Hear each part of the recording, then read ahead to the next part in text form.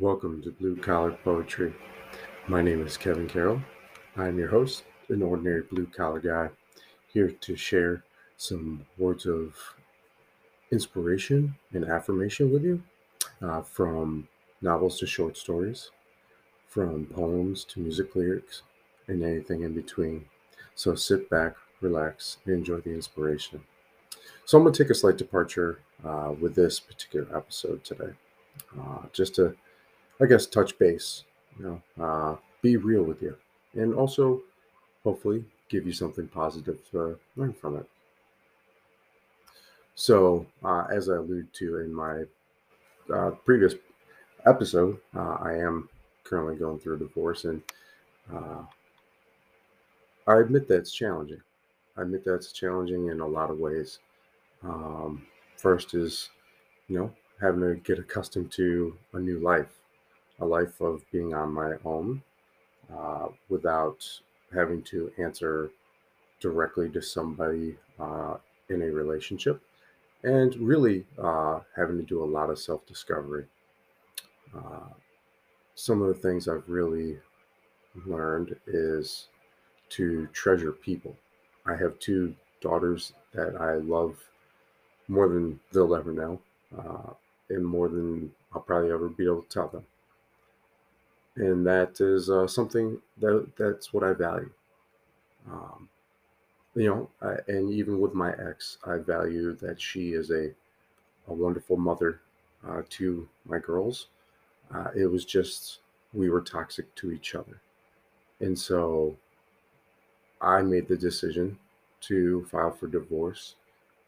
And I will tell you that even though it was hard and there was some tension, and not that everything's sunshine and rainbows now, but between my ex and I, we are cordial. We can talk to each other and um, ask basic questions. We don't really get into personal stuff, which is fine, but we're in a better spot than we were before. We communicate significantly better than we had when we were married, and so that for me is a big positive. Is that even though it's a tough situation and some people look at it negatively, we're being better towards each other by not being together. But from a personal side with this, learning to find myself. I was lost for a long time. I just I didn't know who I was anymore. I had lost who I was. I stopped writing my poetry. I stopped basically doing everything. I stopped doing anything that I had enjoyed. And so now I'm, at the point where, I've rediscovered my love of writing. I've rediscovered my joy for music and singing and things of those nature that I had stopped. I just straight up stopped doing.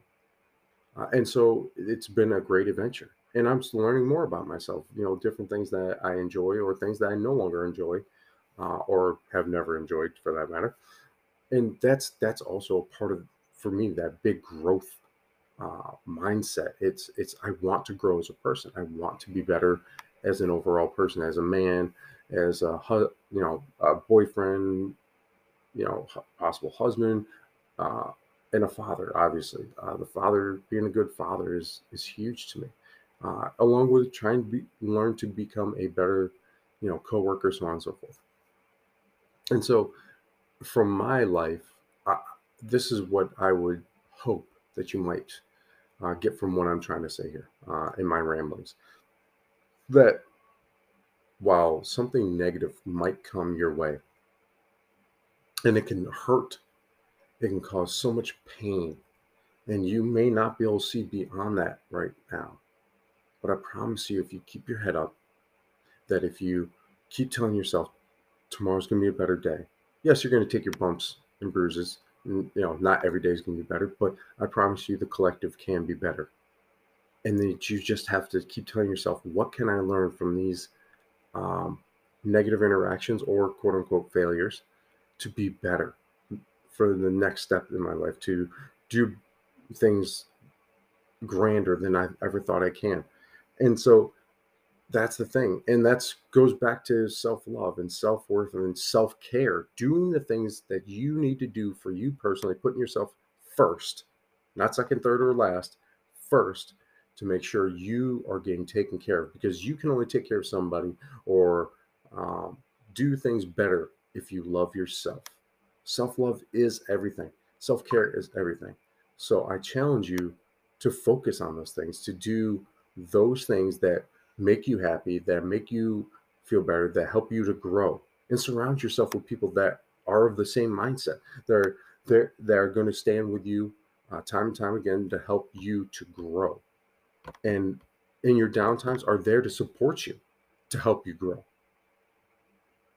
But it's you that has to take that first step. You have to tell yourself and accept that you will no longer put yourself second, third, fourth, fifth place, so on and so forth. You are number one.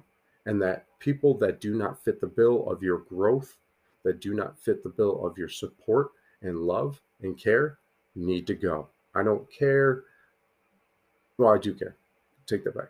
What I care about is I care about you doing what's good for you. What I don't care about is Joe Schmo off the, ex-boyfriend, ex-girlfriend, whomever that happens to still be in your life. If they are toxic, they have to go, because you cannot move on to be better until you are able to cut that tie.